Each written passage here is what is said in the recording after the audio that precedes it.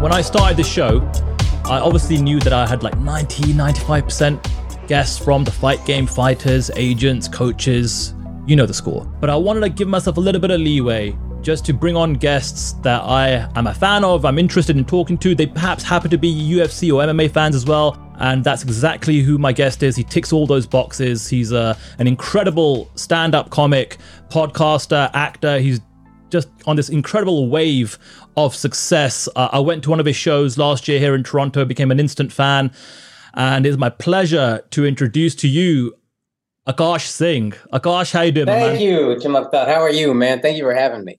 Oh man, I'm great. I'm so excited to talk to you because like I said, you are my first non-fight game related guest on the show. Yes. Here's where I'd like to start with you, Akaash. You're killing it. You're riding this incredible wave of success, especially over the last couple of years. You're just leveling up year on year. Obviously, that comes from years of grafting, years of hard work, itching, scratching, and clawing. When did you know that this is the line of work that you wanted to get into, is becoming a comedian, becoming a comic? When did you know that that was the dream, the passion that you wanted to follow for your life? I knew it was what I wanted to do the first time I ever got on stage. Luckily, it went well. If I bombed, I probably wouldn't have done it again. But I knew that was what I wanted to do my freshman year of college. And then I didn't even really start for another 4 years because we're Indian. So it was just be a doctor, be a doctor. And I'm old, I'm 39. So this is 2003 we're talking probably. So the idea of any Indian, we hadn't heard of Russell Peters, none of that existed. So it was just what am I going to do? This is a whole different thing. There's no, smartphones or anything. So I think when I graduated, my best friend was going out to LA for a year, and then he was trying to be a cinematographer. So I was I didn't really do that great as a pre-med student. So I had a year kind of to try to figure it out. And I was let me just go see if I can do this for a year. And then I immediately knew this is it. Don't say 39 is old. I'm 39. Don't make me feel old. We're young. That is, we're damn sure not young. Listen, a glass half full, as they say. Yeah, it's true. So okay. So you're got this up. You're in pre-med, right? And you just give up, that education that's going to probably lead to, a decent profession post-education. Yeah. How many years did it take for you to say to yourself, all right, this is going to work, it's working? And can you maybe share some of the stories of perhaps maybe times where you thought to yourself, you know what, maybe this isn't working out for me. Maybe this is stupid. Maybe I should just do something regular and make sure I have a career and a way to support myself long term. Oh, dude, there were so many times, especially early on. So I started for a year and a half in LA. And then for whatever reason, the veteran comics out there at the time would say, you did this backwards. You need to go to New York to get funny, and then you come to LA when you want to get famous. Again, it's all different now because of the internet. But I knew I wanted to be funny more than famous. So I moved to New York, and that was the first year in New York was maybe the worst year of my life.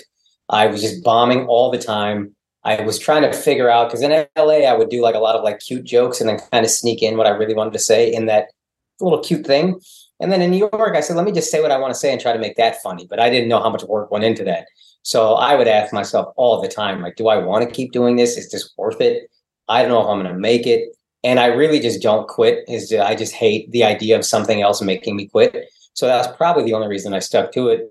And then again, you don't realize, you kind of think this is always just an upward climb. Early on, you don't realize there's going to be ups and downs and peaks and valleys. And in 2017, I was on a bunch of MTV shows. I made six figures for the first time in my life. Nothing crazy, but to me, I was this is great. I'm just going to keep climbing. And then 2018, I probably made $4,000 that whole year. We had started the Flagrant podcast. And so I believed that long-term would be a thing, but you're just watching your bank account dwindle every single month. I'm living in New York. It's not a cheap city. At the time, I had a decent apartment because it was, again, I thought I was going to keep climbing. So that was another time where I was oh, I don't know if I'm going to be able to make it. I might go broke. I might have to go home. I think I was down to basically my last month's worth of money. And then we started the Flagrant Patreon, and that's when things kind of flipped. That's crazy. What were the things that kept you motivated during that time? I don't know if I was properly motivated. I've thought this a lot. I had this revelation that we all say we're obsessed with what we love. I think I was obsessive in thought a lot. like I would think about comedy all the time, and I would kind of like not go through the motions. I worked fairly hard, but not really getting after it. But there's a difference between being obsessive in thought and being obsessive in action. And I feel like I wasn't obsessive in actions until the last like 3-4 years. Yeah. And now I'm like, okay, this is a different grind. If I had done this, I think everything works out the way it's supposed to. But if I had done this, for 15 years, I would probably be much further along. I'd be exhausted and aged as fuck, but I'd be further along. Is it nice to look back at those times now? People always say, when you become successful, you look back at the journey and what it took to kind of get you there. Do you look back at it fondly, or how do you feel about it now, the journey to get here? Again, there's times where I look back on it really fondly. I'll tell my wife this, and it's nothing to do with like being single or whatever. But before I met her, again, I was on these MTV shows. It wasn't paying crazy, but like you're getting recognized out on the street. You're performing at all these colleges. There was an independence. And like you're just now getting a taste of any success. That was like such a fun time in my life. I wasn't even chasing girls, but I'm just like hanging out with my friends. I'm making bills. I'm not working crazy hard. Life is pretty easy. Life is stress free. And there's times like that I'll look back on, or there's like, eating at the diner with Andrew after terrible shows, but like we just did that every night. I'll look back on those things fondly. But then I think about like the apartments I lived in and the living situations, and is always, I look at like certain things really fondly and certain things really not fondly within the same time period. When I was growing up in the UK, I didn't see people like me on TV, whether that be in sitcoms or shows or, the news broadcast, let alone stand-up comics. And then Russell Peters comes along and just kicks the door down, the absolute GOAT. Then Aziz Ansari, Hassan Minaj, and yourself.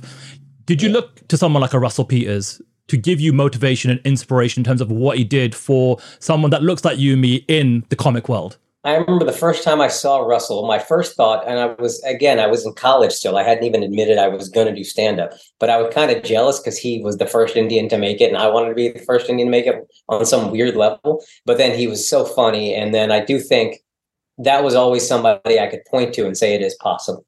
I don't think we would have thought it's nearly as possible without, like, it became a reality once I saw Russell, as opposed to this crazy pipe dream. And have you met him on the circuit over the years? I've met him. He's a super generous guy. He's great. I was just texting him this past weekend. He gave my brother free tickets to his comedy show in Dallas. Just like the sweetest, most generous guy. You hear story after story about how nice he is. He's also a fight fan himself. He waxes poetic on boxing specifically. Yeah. He'll fuck you up too. Don't mess with Russell. He's about that action. 100%. His BJJ game is like legit. No doubt about it. You mentioned Flagrant. Obviously, that's where I started to understand who you are a little bit more, you and Andrew. And it was mostly because of the UFC fighters that you were kind of getting on as guests. That kind of was the gateway drug to the show, and then your stuff and your work.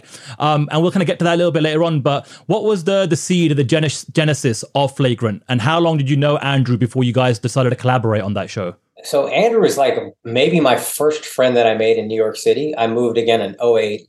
And then we were doing this, I tell the story a lot, we're doing this like hood show in Brooklyn. And I remember I didn't know like skinny jeans was the thing at the time. So I saw this white kid wearing skinny jeans and I'm like, who's this goofy motherfucker? And then we met and the show got canceled. So he gave me a ride home. And on the ride home, we just had all the same taste and all the same comics. And we just really vibed. And then I kind of went off and did my own thing. And then I was thinking about leaving New York. But the place where he performed, the Village Lantern, every time I would go by and hang out with him, I would get along with everybody there. And I remember thinking, let me give this one more chance. Let me go hang out at that place. I like that place. I'm not really fitting in anywhere else. And that was probably like 2009. And then he and I became very close very quickly from like 2009 onward.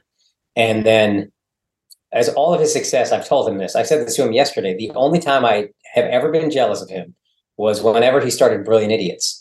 Because he was on Guy Code, Charlemagne was on Guy Code. I knew this thing was going to take off like crazy. I knew he had to do it. I had to let my brother do this. But selfishly, I was like, man, I wish I could do a podcast with you. I think it would do really well.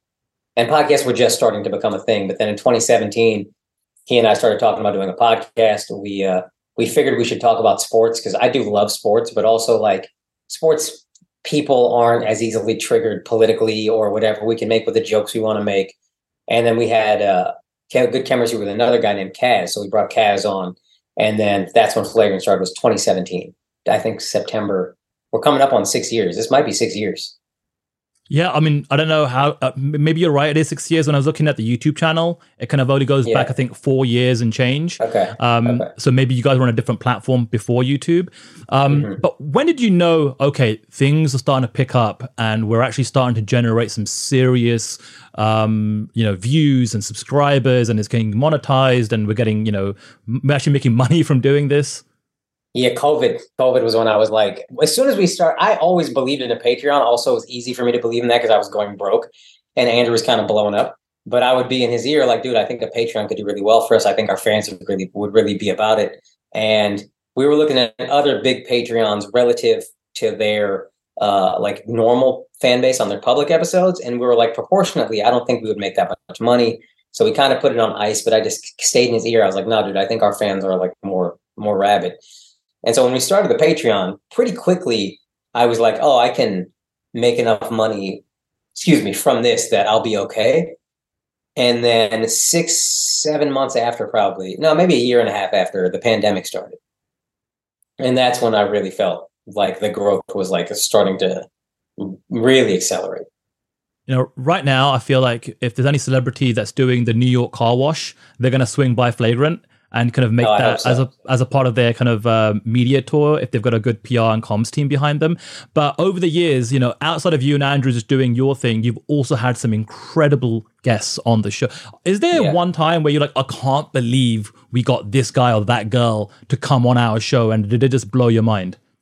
Rogan was probably got to be the guy where it's like, oh, Rogan's coming to do it. I know he loves Andrew. He likes me. They have, but I was still like, I can't believe we got Rogan in our studio.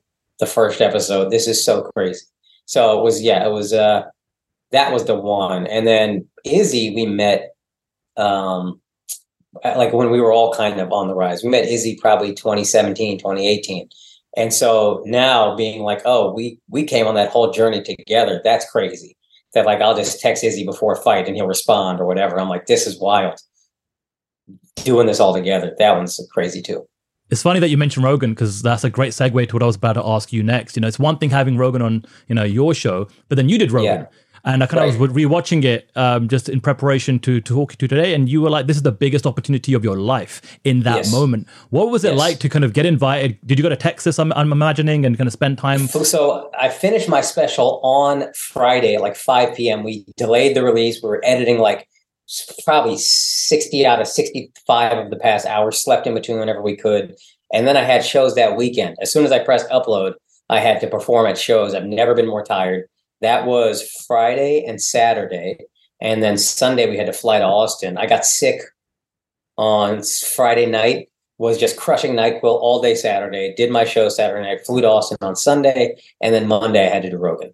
And I remember just kind of being like you're still in that kind of like war mode where I use the term war very loosely. I know what we do is not dangerous at all, but like you're in that kind of like fight mode where it's okay, this is it. This is everything.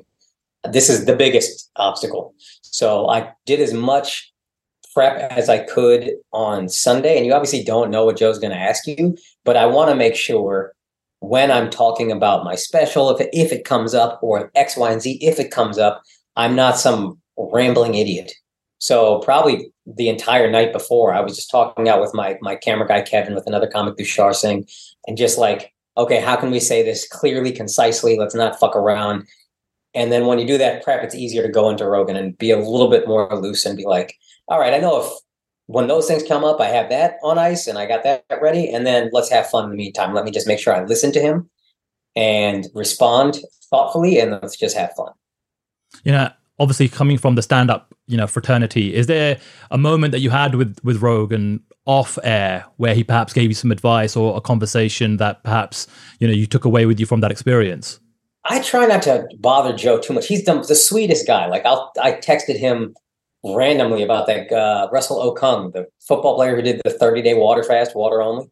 I texted him about that and he responded. I was like, hey man, what are your thoughts on this? So he's the sweetest guy. He'll always respond, but I try not to ask him questions that are like, you already gave me when you put me on Rogan, you gave me so much more than I had no right to really ask you for advice. So I try to not annoy him with that kind of stuff. I don't know if he would be annoyed, but like, you've given me enough.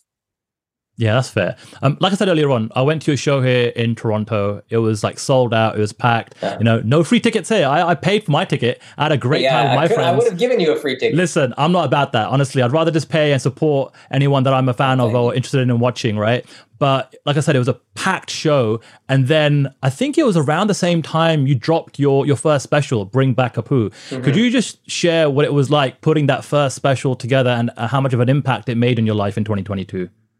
I mean, so yeah, this is like kind of a longer answer, but in my comedy career, for a long time, I wasn't getting any real opportunities. A lot of my peers would be kind of like going out on weekends and doing 5 shows for an hour each and then flying back. And I didn't understand what an impact that made on their comedy. So I would watch these guys at comedy clubs and I would be in my head like, dude, I don't think this guy's so far past me as a comic. I don't even know if I can get to that point. And then when I finally started being able to go out and do my own shows 5 hours at a time, you're just doing stand-up practicing. I was probably 15 years into comedy, but you're feeling all this growth happen so rapidly. Because for 15 years, I just laid a foundation. And then I'm doing all of this stage time. So I remember my ticket sales weren't that great before Bring Back a Poo, but my confidence was really skyrocketing.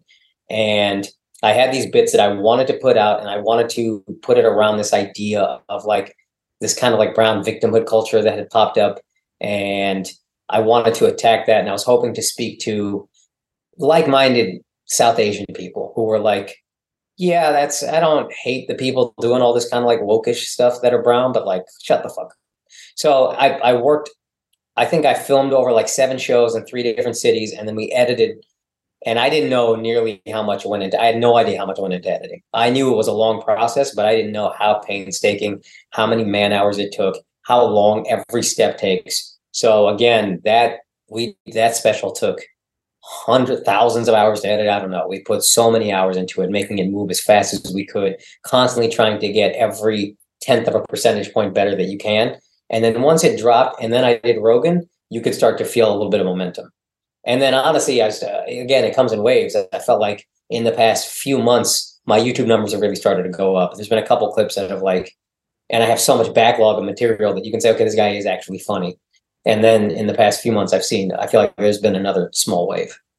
Yeah, YouTube's a funny thing because back in the day, we were talking about Russell Peters earlier on. It wasn't Russell that was uploading his content to YouTube. It was people ripping and kind of secretly filming his shows, throwing it onto YouTube, and that's what kind of caused kind of viral marketing campaign, unbeknownst to him, which kind of helped him blow up in different markets. But this has been pretty much core to what you and Andrew have built with Flagrant and what you've done yourself. Do you think this would have been possible without social media and without YouTube over the last couple of years? No chance. If there was no social media, and if I didn't see Andrew do it first, I don't think I would have made it, because the climate in entertainment, I think it's probably shifting now, but the climate in entertainment was so safe and so like diversity to the point that it's not even really authentic anymore.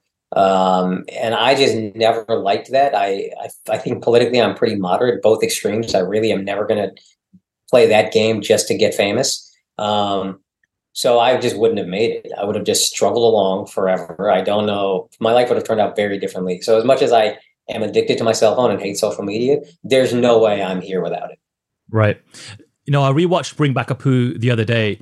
I love it, but I especially love the bit during the end credits, where it's a very passionate, promo, where it's you just talking about how first generation, South Asians, or if you come from an immigrant mentality or immigrant family rather, you don't deserve anything, because our parents came over here with, like, as you call it, $6 in their pocket, and they worked their asses off to give us an opportunity, to give us a chance.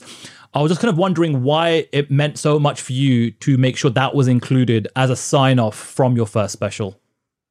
So I think I was honestly, to a degree, just looking for something over the credits, but also that was the ethos of Bring Back a Poo. That kind of like, that speech didn't start the whole thing, but that was something I had felt for so long. And then I remember it was an episode of Flagrant where they were talking about something, and this kind of like thing was building up in me as Kaz and Andrew were talking. And then I just kind of interrupted, and it came out in a way that I was very happy with. And I wanted to put that in there because I needed people to understand when you do these kinds of jokes, especially when you say like, I kind of say we have privilege and we're not, there's always a risk, especially with your own people, of them being like, oh, you sold out. Oh, if I say white male privilege isn't real, oh, this guy's just, trying to get in with white people or whatever and sell out. And like, dude, I want all my fans, but at the end of the day, I want my people, South Asians, to really feel like I'm for them.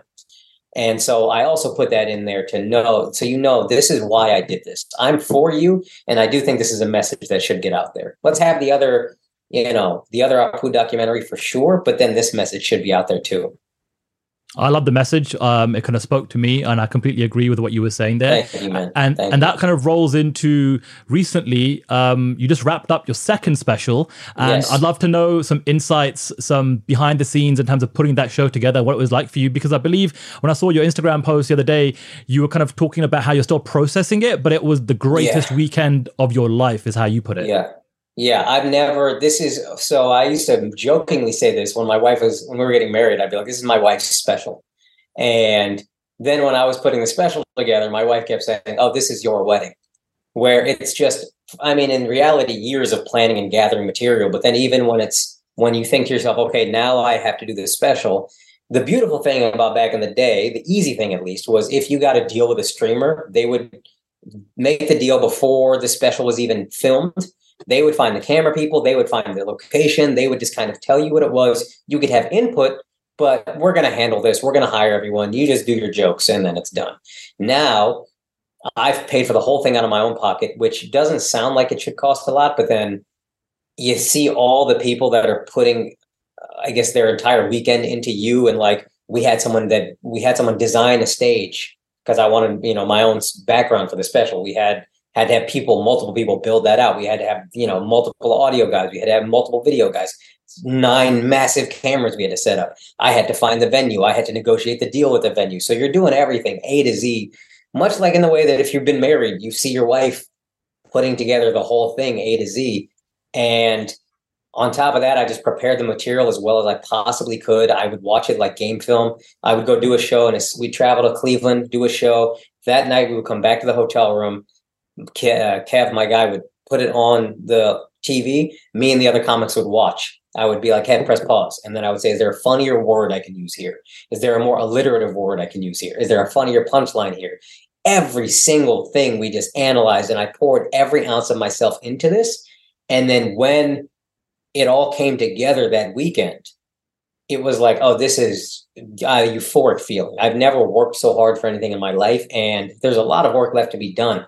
But this part that we worked for, we knocked it out of the park. There was some very small hiccups, but and I'm sure, if I do these jokes again before the special comes out, I'm coming to London, but I could have said this one joke better. I just thought of a funnier way to say that. All that is going to happen, but I knew I gave 100% of myself to this thing, and I think it came out as an A-grade special, and I'm so excited I'm going to start editing today, actually, and that'll take a few months, but I'm so excited for everyone to see it.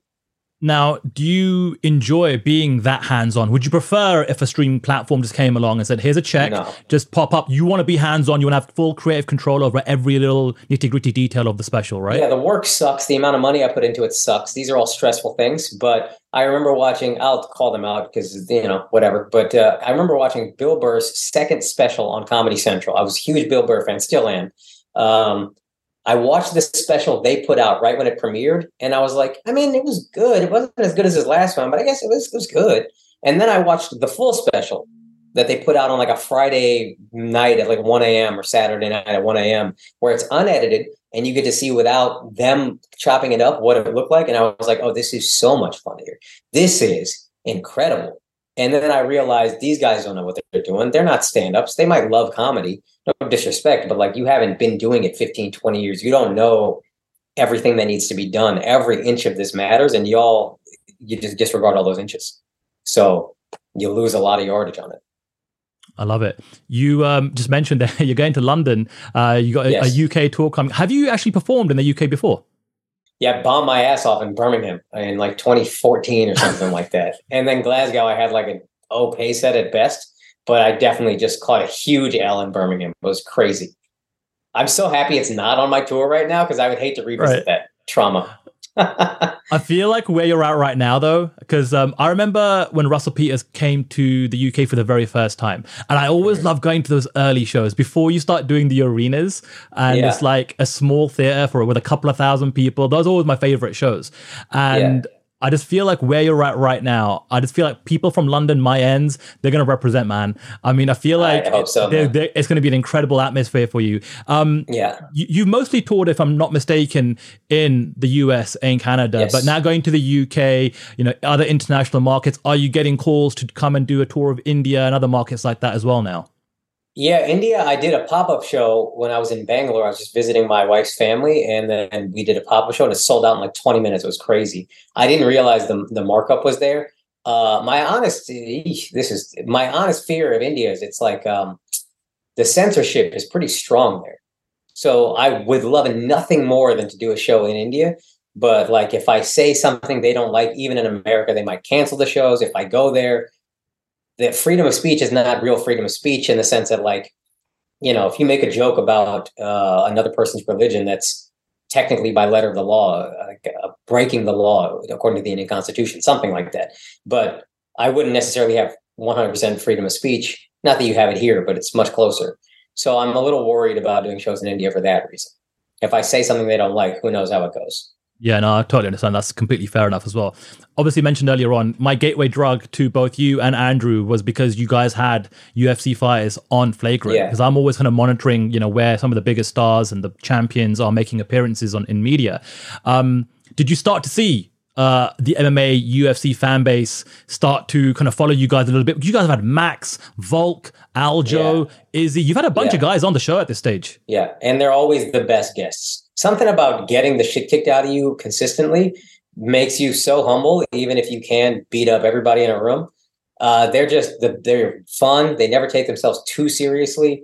They're insightful. It's just always so much fun having the UFC guys on. And I do feel like the UFC community has found, and I am always very quick to say I'm a casual just because I don't want them to judge my opinions. But it's been really cool to see the UFC community kind of embrace Flagrant. And it's made me more into UFC. I never watched it before. Now I will watch every Izzy fight, obviously. I'll watch if Volk is fighting. I'll watch if Max is fighting. I try to watch as many as I can, especially when you get to know the guys.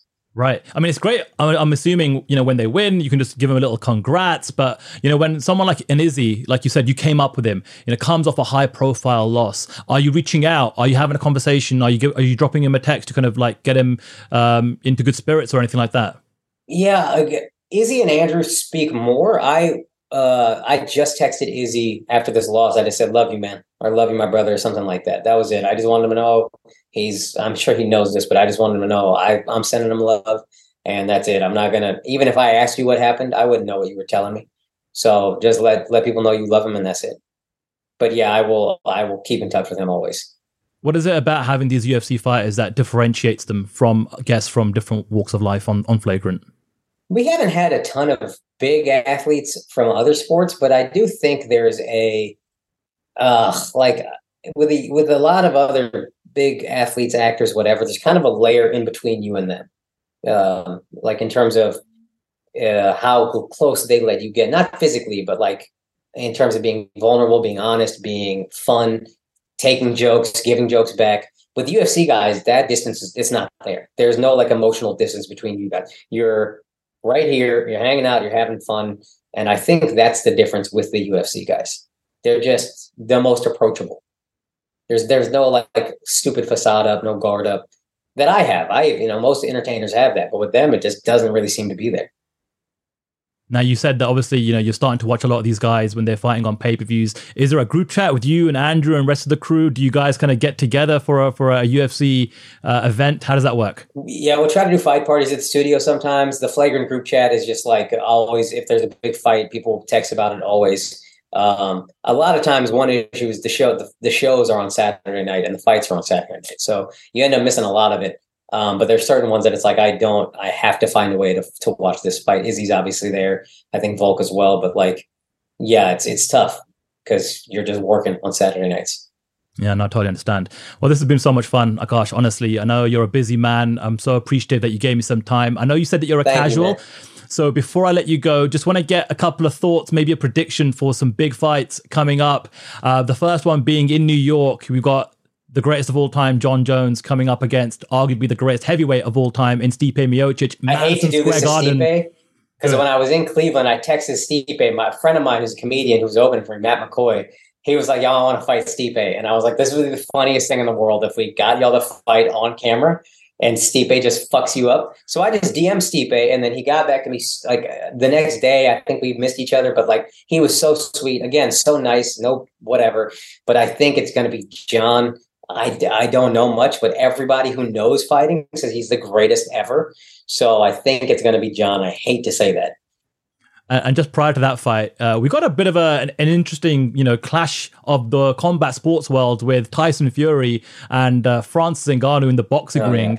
Yeah. Obviously going to be a massive payday for Francis Ngannou. Was that a story that even as a casual that you were following when he was kind of, at odds with the UFC and his departure and becoming a free agent? And how do you think he fares against Tyson Fury? Yeah, Francis also, it was during COVID, so we had to Zoom it, but he did the pod. He was just the nicest guy. People I listen to that know more about fighting than me say Tyson should win, but Francis does have crazy power. And with the 4-ounce gloves, that might be a bit of an issue for Tyson, but he should win.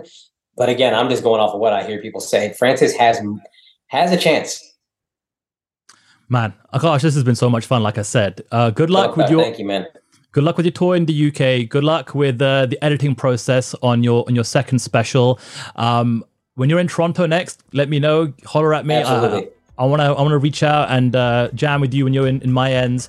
But like I said, you're my first non-fight game related guest, and I want to do more of these. And I really appreciate you coming on, man. Thank you, man. And if your family needs tickets in UK, let me know. I know you don't want free tickets, but I can hook them up. I appreciate that. I might even take you up on that still. Perfect. All right. Nice one, Akaash. Have a good one. Yes. Take care. God bless.